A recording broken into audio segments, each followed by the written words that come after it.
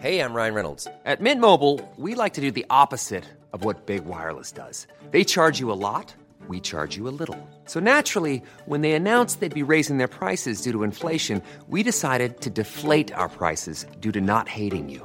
That's right. We're cutting the price of Mint Unlimited from $30 a month to just $15 a month. Give it a try at mintmobile.com/switch. $45 up front for 3 months plus taxes and fees. Promo rate for new customers for limited time. Unlimited more than 40 gigabytes per month. Slows full terms at mintmobile.com.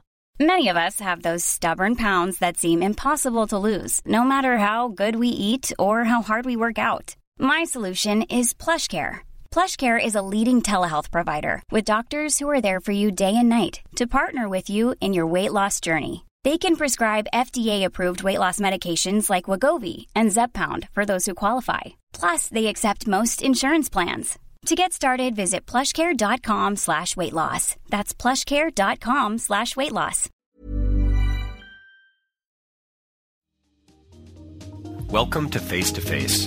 This is a show about change and about what's next. It's a show that wants to ask questions, peel back the layers of our average everyday experience, and go beyond scratching the surface. We interview amazing people with incredible ideas and stories who have done wild, weird, and wonderful things. Remember that imagination shared creates collaboration, and collaboration creates community, and community inspires social change. I'm David Peck, and this is Face to Face.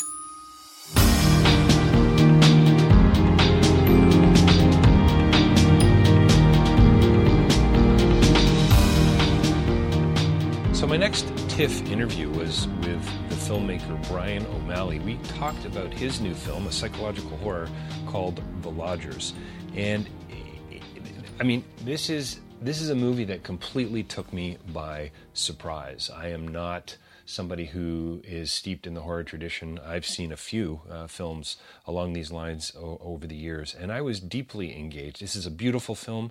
This is a complicated film. It's a story that unfolds in front of us, but in a deeply psychological way and bordering on the horrific. But what's really interesting about it, some profound insights about who we are and about choice and about responsibilities. I love the fact that they filmed this in a haunted house in Ireland that was in its 666th year. And apparently none of the cast and or crew would stay at the house. Brian talks about how melancholy has made him feel over the years. We talk about water and its importance in the film, and guilt and love, and how the house as a metaphor was in a state of dereliction. It's a interesting and engaging piece, and as again I said, just gorgeous to look at. So coming right up, Brian O'Malley and The Lodgers. Don't forget davidpecklive.com for more information about my speaking and writing, facetofacelive.ca for all of my interviews, and rabble.ca as well for more information there about the news for the rest of us. Coming right up, Brian O'Malley and The Lodgers. Well, welcome to Face to Face. We're joined by another very special guest today. Director Brian O'Malley here is today to talk to us about his new film, The Lodgers, which is going to be showing in about 10 days, very soon, at the Toronto International Film Festival. Brian, thanks for your time today. I really appreciate you joining us. Thanks so much for having me, David. I'm really delighted to talk about the film, finally, to be able to discuss it. Oh, that's awesome. So are you calling from Dublin? Are you in Ireland currently? Or? Yeah, I'm in Dublin, Ireland right now. It's about 7 o'clock in the evening. I think it's about, is it 11 a.m. your time-ish? It is actually, it's about 1:52. So I think we're about 6 hours behind you guys, something like that. Yeah. You're far more progressive than we are. You've got 6 hours on us, Brian. Yeah, exactly. Time traveler. So why horror? Is that a fair question right out of the gate? Why a horror film for you? Yeah, I think it is a fair question. I mean, if you take a step back to my first film, that is, beyond a shadow of a doubt, horror. I think it's psychological, thrillerish, supernatural thrillerish horror, but it's still horror. I found myself in 2013, and we shot it in 2015 or 14. Sorry, it came out in 2015 with an opportunity to make a movie, and it was a horror. And I'm a massive fan of genre movies, including horror. I mean, the first horror I ever saw was Halloween by John Carpenter, which I saw when I was about 13, and it kind of blew my mind. But I'd actually been a little bit spoiled, I think, because that was kind of, I think, not necessarily the first, but it was one of the first elevated horrors of the time that came to prominence. I found very much as I grew older, I always kind of wished people would go back to that type of a horror movie. But my interest as a director expanded way beyond horror into science fiction and thrillers, etc. And so, I was always very open-minded about what I might make. But when Let Us Pray came my way, it was a horror, and I fully embraced it. So that's kind of how that started. Is it the story? Is it the goth side of it? Is it the? And Yeah. I know there's a few allusions to Edgar Allan Poe in the film, but are you a huge fan of the Raven, for instance, the poem? There's a great line in the film, by the way. I think it's one of the characters who says, "Yeah, I don't have a whole lot of time for poetry," which clearly I think the Irish do, from what I know. Yeah, no, they absolutely do. Yeah, I mean that's obviously a reference to that character, is what he's just been through in the last number of Yes. years. Poetry has been the last thing on his mind. But David Turpin, who wrote the film, is a doctor of Gothic English literature, so he's absolutely steeped in the history of Gothic literature and the poetry, etc. So it is as a script, it was a film that was kind of dripping with that. But personally, as a director, I'm a massive fan of Gothic cinema, if you like. Strangely, I would say that all started with an obsession with Depeche Mode in the mid to late 1980s. I've always That interesting. Yeah, I've always been drawn to that. Even though I'm a very positive person, and I always see the positive side of things musically and in terms of films, I've always been drawn to very dark subjects. So the Gothic aesthetic in terms of visuals and music has always appealed to me hugely, and I would credit Depeche Mode with that. That's hilarious. So Yeah. I've read a little bit of background on the film. I've read a couple of interviews with some of the actors in the film, and they refer to you, as just being a wonderful guy to work with, such a good guy, a lovely guy, I think was the direct quote. How and why are you so drawn to the dark and the melancholic, would you say? Is it purely a stylish thing, or is there something else going on there, Brian? Yeah, that's a great question. I think I really always liked when I was young and when I was found an interest in film. I really liked how melancholy made me feel, because when you're a teenager and you're struggling with your emotions and the various things you're going through, I always found more melancholic music and cinema kind of eased my soul, if you like. And then you get older and you get a grip on yourself. But I've always been drawn. I've always been drawn to that sort of cinema and music. I find it very comforting to watch and to listen to. So I would imagine most people go to see horror films. And I got to be really honest with you. I have not seen that many horror films over the years, and I don't know if this is what horror is all about. Count me in. By the way, congratulations on a beautiful film. I mean, it's gorgeous to look at, and the performances are stunning, so clever, and really, really interesting on so many levels. I mean, it appealed to me on relational levels. There's politics going on here. There's sexuality. There's questions about sexuality. It's fascinating film. So thank you. Pleasure. I mean, it was a pleasure for me to direct, and certainly you can imagine when I was reading the script for the first time, like there's a part in the script where Rachel is accosted, if you like, by Sean in the forest, and she says, "You wouldn't follow me all the way home, limping like that, would you?" And he said, "I would if you asked me to." And when I read that exchange, I just thought, okay, this writer really knows how to play with nuance. And I would say that was the moment in the script when I went, I think there's something very special going on here. Well, it's to Brian, is it fair to say that this is modern existentialism in the making, coming out on screen? This is about a woman who's looking for freedom. Who is not going to, who says, forget the fate, forget the determinism. I want to step out and decide and choose and be free and responsible. And that's kind of one of the sort of the subtext I certainly saw. Yeah, and that's absolutely there. And I think that's really beautiful for two levels. It's beautiful because what you've got is a period story with a woman someone who represents a modern, the future of a modern Irish woman, and I think that's certainly why I was drawn to it, because I really liked the idea of her being this very modern character in this period film. But also, she very much represents what Ireland was about to become, because it was 1920. So that's 4 years after we had the Rising against the British, and 2 years before we gained independence, and which led to us becoming a republic. So you have a country that's in transition, that's on the verge of being free of its ancestral shackles and discovering what it might be, and a central character who's in exactly the same position. And I thought that was a beautiful, and it was an absolutely intentional part of the character. And whilst that's not something that's necessarily going to travel, because we still live in a world almost 100 years later where people think Ireland is in the UK, but certainly for me, I thought that was a beautiful parallel between the character and the country. It's really interesting, just this sort of, it's not, I was going to say coming of age. It's not that. I mean, it's something we all do throughout the age, it seems to me, throughout our lives. We're always coming to terms with our freedom. I mean, isn't that what the French existentialist said? It scares the heck out of us. We don't know what to do with it. And isn't, I mean, on some level, isn't that, I suppose, what horror is really all about, with the psychological aspect, the fear of the unknown. I mean, Edward at one point says, I think, if you've seen the world I have, you'd know you're safer here. You'd know you're safer in the house. Don't dare go outside. Yeah, that's Sean, of course, yeah.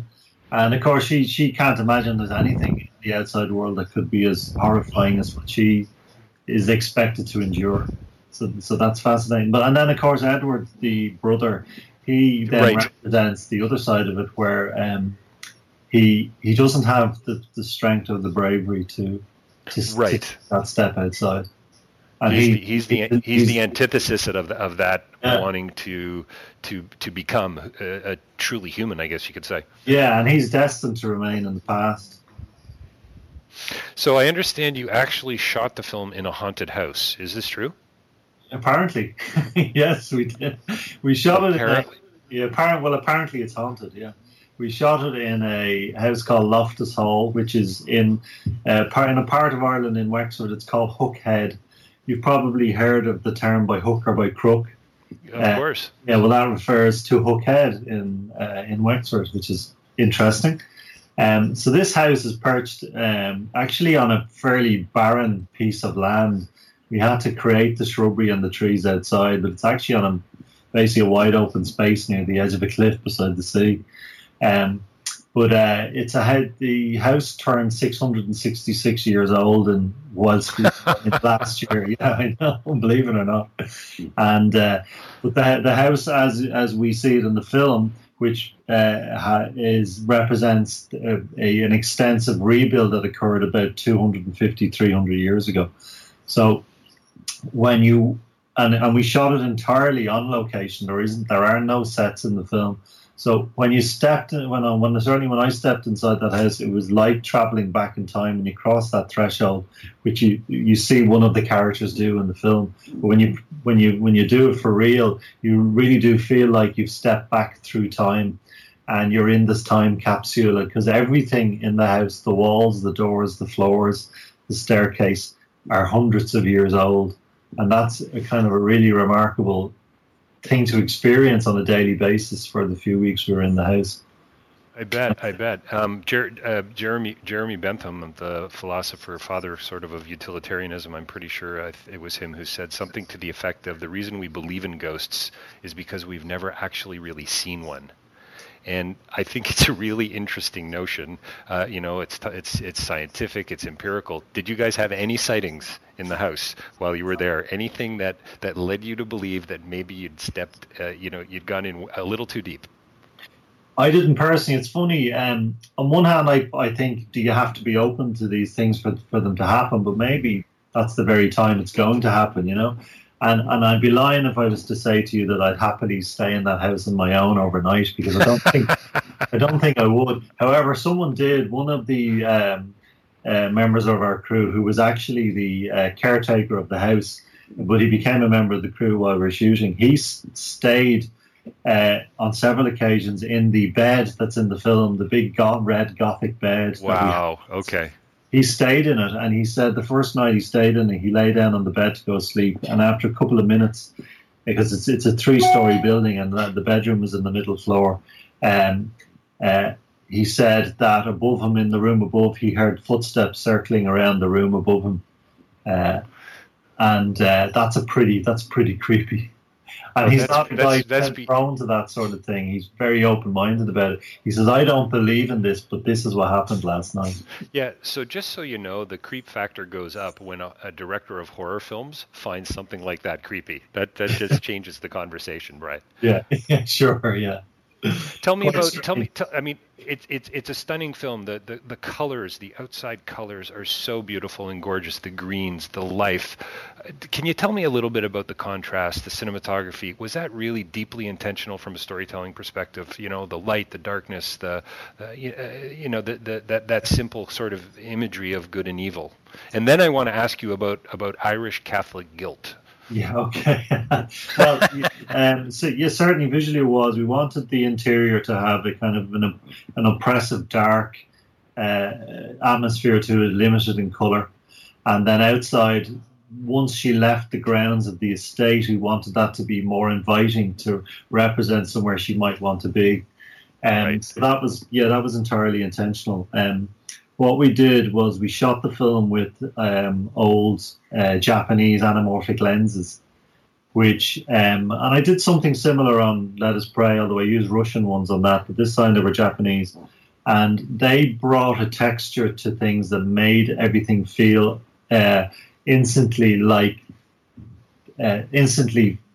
I suppose, gave them a slightly older feel. So you immediately felt like what you were looking at had some history to it. It didn't feel brand new and crisp, which can be a problem with modern high definition digital cameras that we use. So I use those lenses that, to help place the film, to give it a little bit more of texture, that it felt a little bit more grounded in the past. But in terms of the lighting, etc., I mean, I studied sculpture and I went to art college. So before I make a movie, I storyboard it entirely, start to finish. So I had a very clear idea of cinematically how I wanted the film to play out. But obviously that all changes. And once a cinematographer comes on board, and once the actors come on board and you're on the set and you're blocking it out, things change hugely. But between myself and the cinematographer, we went to great lengths to make sure that every scene was as beautiful as we could make it, and was shot in as interesting a visual manner as it could be. Because when you're shooting inside the same space for 2 weeks and you're going to reuse scenes, locations over and over again, it's really important to try and not repeat yourself, which I learned in Let Us Pray. That you have to always find a way to approach that space slightly differently. So if you can find an interesting visual aesthetic, that then allows you within a space to explore it in a more visually engaging manner. But the first shot of the entire film was that beautiful wide shot in the dining room when Rachel walks up to the window and opens the curtains. And I can recall when the curtains were pulled apart and that beautiful shaft of light came in, that huge sense of relief that the film I had in my head was everybody. I could tell in that moment that everybody around me was in exactly the same space. The DP, the production designer, the cast, and I knew when I saw that shot on screen and we did a take, that we were in for certainly a very beautiful looking film, and I think it is a very, very fine looking piece of cinema. Yeah, it's absolutely stunning. It's gorgeous to look at. I think I mentioned that already, but the contrast is just so crisp, I think is a good way to put it. So Brian, tell me if you can, if you dare, talk to me a little bit about Irish or just Catholic guilt in general. How about just guilt? Forget about Irish, forget about Catholic. How about just guilt? Yeah, it's funny, it's something that I kind of, around the age of 15, I realized it wasn't going to play any part in my life. So it's not something I'd like to think I don't suffer from it, but it's one of those things that I'm not sure you can analyse yourself enough to know whether you really do or not. But it certainly is a thing. It does exist. I've met many people who suffer from it. And I suppose it's that the church's ability to make you think that, in some way, shape or form, anything you do that steps outside what they consider to be, moral boundaries will somehow come back, and you'll pay a price for it. And that's a very valuable tool in controlling an entire nation, which is what the Catholic Church managed to do. It's funny because we were talking about the history lesson earlier on. I feel quite strongly that the Irish basically exchanged one oppressor from another. So we went from being oppressed by the British to being oppressed by the Catholic Church, and we kind of thought we were free, but we weren't. And in many ways, I think Ireland is only now, in the last 15 years, 20 years, entering a stage of enlightenment, where more and more people no longer consider the Catholic Church to be a group of people they should look to for any sort of moral guidance, and I think that's a very good thing. Yeah, I think for me, what really comes out in the film is this, and I think oppression is a great word, and I think we all kind of suffer from it. Call it guilt, call it shame.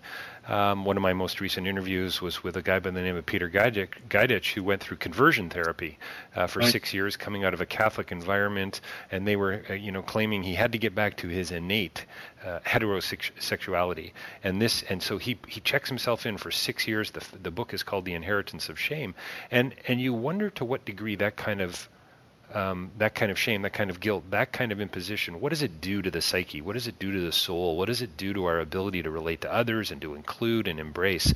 And honestly, I actually think you're dealing with that in this film. I mean, I don't know if you would agree or if you see it, or if, David, the screenwriter, would want to talk more about it. And maybe that's a subtext in goth horror itself. But I really see that, the stain of their children's children, I think was the phrase. It's as if the water that by the way, water, I don't think I've ever seen water used in such kind of a negative way. and it's really interesting. You really turn that on its head, and this kind of washing away of the sins seems to be a theme throughout the film. Yeah, that's fascinating, your take on that, and I'm a firm believer that films often have themes in them that aren't necessarily apparent to the filmmakers, but are legitimate nonetheless.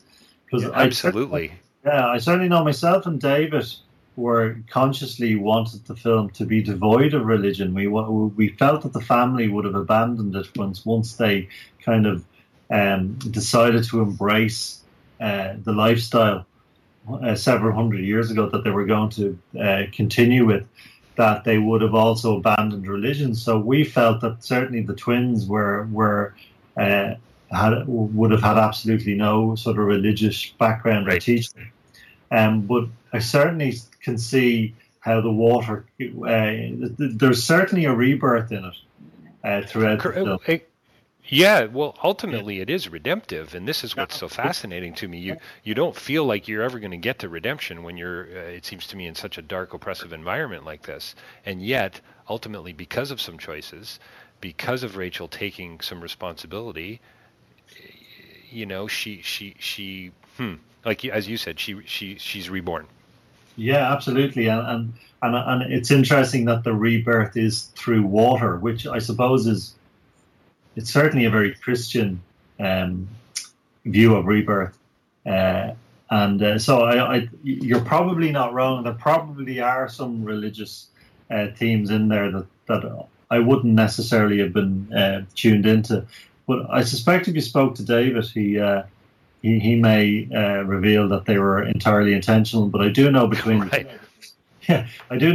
two of us the intent. We had discussed the film of being void of religion in terms of any of the cast in it or its influence. But if you look at the villagers in the film, in reality they would have very much been influenced by the church around them. But we chose not to make that part of the story or to have any religious characters in it for a number of reasons. Partly because we're Irish and we've grown up watching movies with that, and we're kind of tired of it.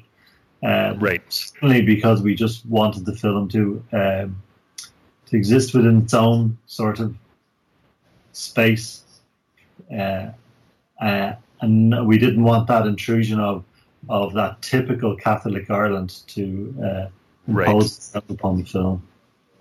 Yeah, well, I think what we're talking about is any kind of work of art, it seems to me, has a whole other level of intentionality. I mean, authorial intention, or the implicit idea, the indwelling, that you as the filmmaker, and then you bring in the editor, and the score is brilliant, by the way, and you bring all these different people into play, and they bring their own worldviews and assumptions, and how does that actually tease out in a film? I mean, I don't really truly know.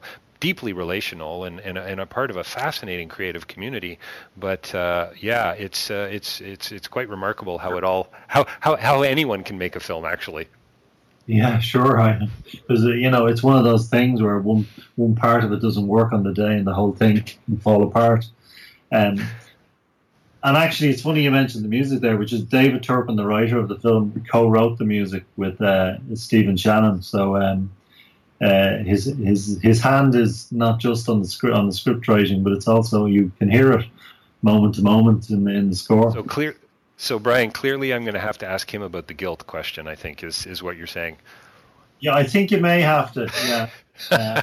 Okay,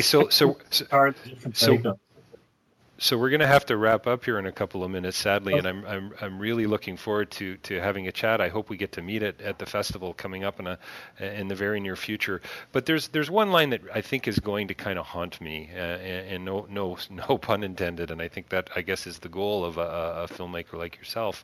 And it's a conversation, I think, between the twins, the brother and sister. And the line was, and it could be my paraphrase, but love can be worse than hate. And this is, I think, one of the best lines in the film. And I went all kinds of places with that, and the brokenness of it all. Rachel refers to Edward as being broken and maybe never going to be able to get beyond that. I mean, we've got so many metaphors. The house is in a state of dereliction.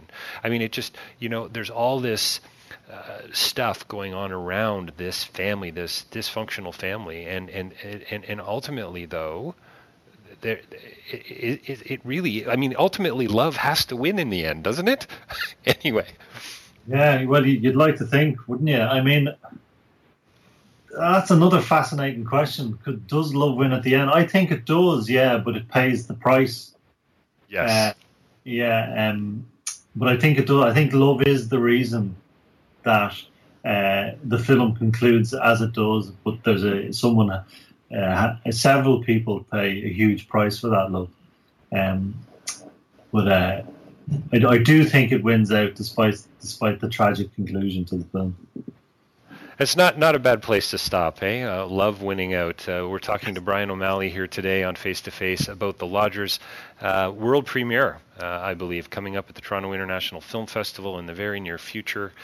Brian, thanks a lot for your time. I've really enjoyed chatting about a film that, in truth, I wasn't sure that I was going to like, and I absolutely thoroughly enjoyed it on a variety of levels. And I want to thank you again and congratulations. How are you feeling about coming to the festival?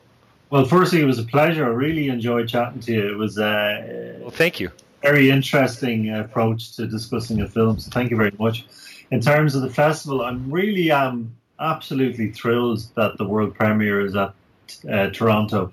I think that's a huge honour to show it for the first time at that festival, and I'm really, really excited for it. I've never been to Toronto. I've been to Montreal, so I'm really excited to see Toronto and to experience the film for the first time with an audience. But that's also genuinely a very nerve-wracking experience for the rest. I bet it is.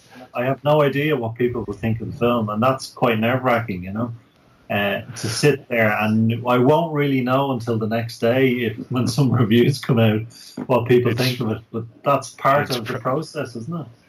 It's part of the process, and well, listen, I actually truly think it was it's a marvelous piece of filmmaking, and I love the film, and I hope lots of people see it, and I hope lots of people reflect on it for days afterwards. I hope it does, in fact, truly haunt them, and I also hope too, Brian, you enjoy the festival. I know, been working at it for a few years now, and I know that some people just can't get beyond the Q&As, if you know what I mean. And yes. It sounds like you got a whole lot of perspective there anyway. So yeah, I hope you enjoy. I hope you get to enjoy Toronto. Yeah, well, I hope so too. Thank you very much.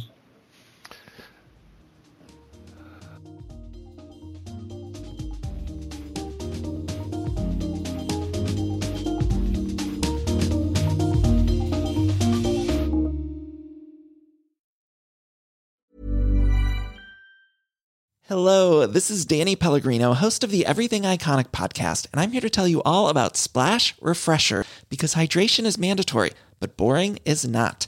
Now, I love my water, but if I don't spice it up, I'm not going to finish what I took out of the fridge. That's why I love my Splash Refresher, which is flavorful, delicious, bright, hydrating, and 0 calories. The wild berry flavor is my fave. No, wait, is the pineapple mango flavor my fave? You know what? All 5 craveable Splash Refresher flavors are my fave because they're so delicious. So get hydrated and enjoy it with Splash Refresher. Acast powers the world's best podcasts. Here's a show that we recommend. The Real Housewives is a guilty pleasure for most, but if you're looking to not feel guilty about that pleasure, tune in to Everything Iconic with me, Danny Pellegrino, where I break down all the messy moments and behind-the-scenes antics of Bravo's popular franchise. And on Everything Iconic, I also interview celebrity guests like Kelly Ripa, Keke Palmer, Drew Barrymore, Cameron Diaz, and more about their guilty pleasures, their past work, and so much more. So if you're pop culture obsessed and find yourself watching way too much reality TV like me, tune in to Everything Iconic with Danny Pellegrino, wherever you listen to podcasts. Acast helps creators launch, grow, and monetize their podcasts everywhere. Acast.com.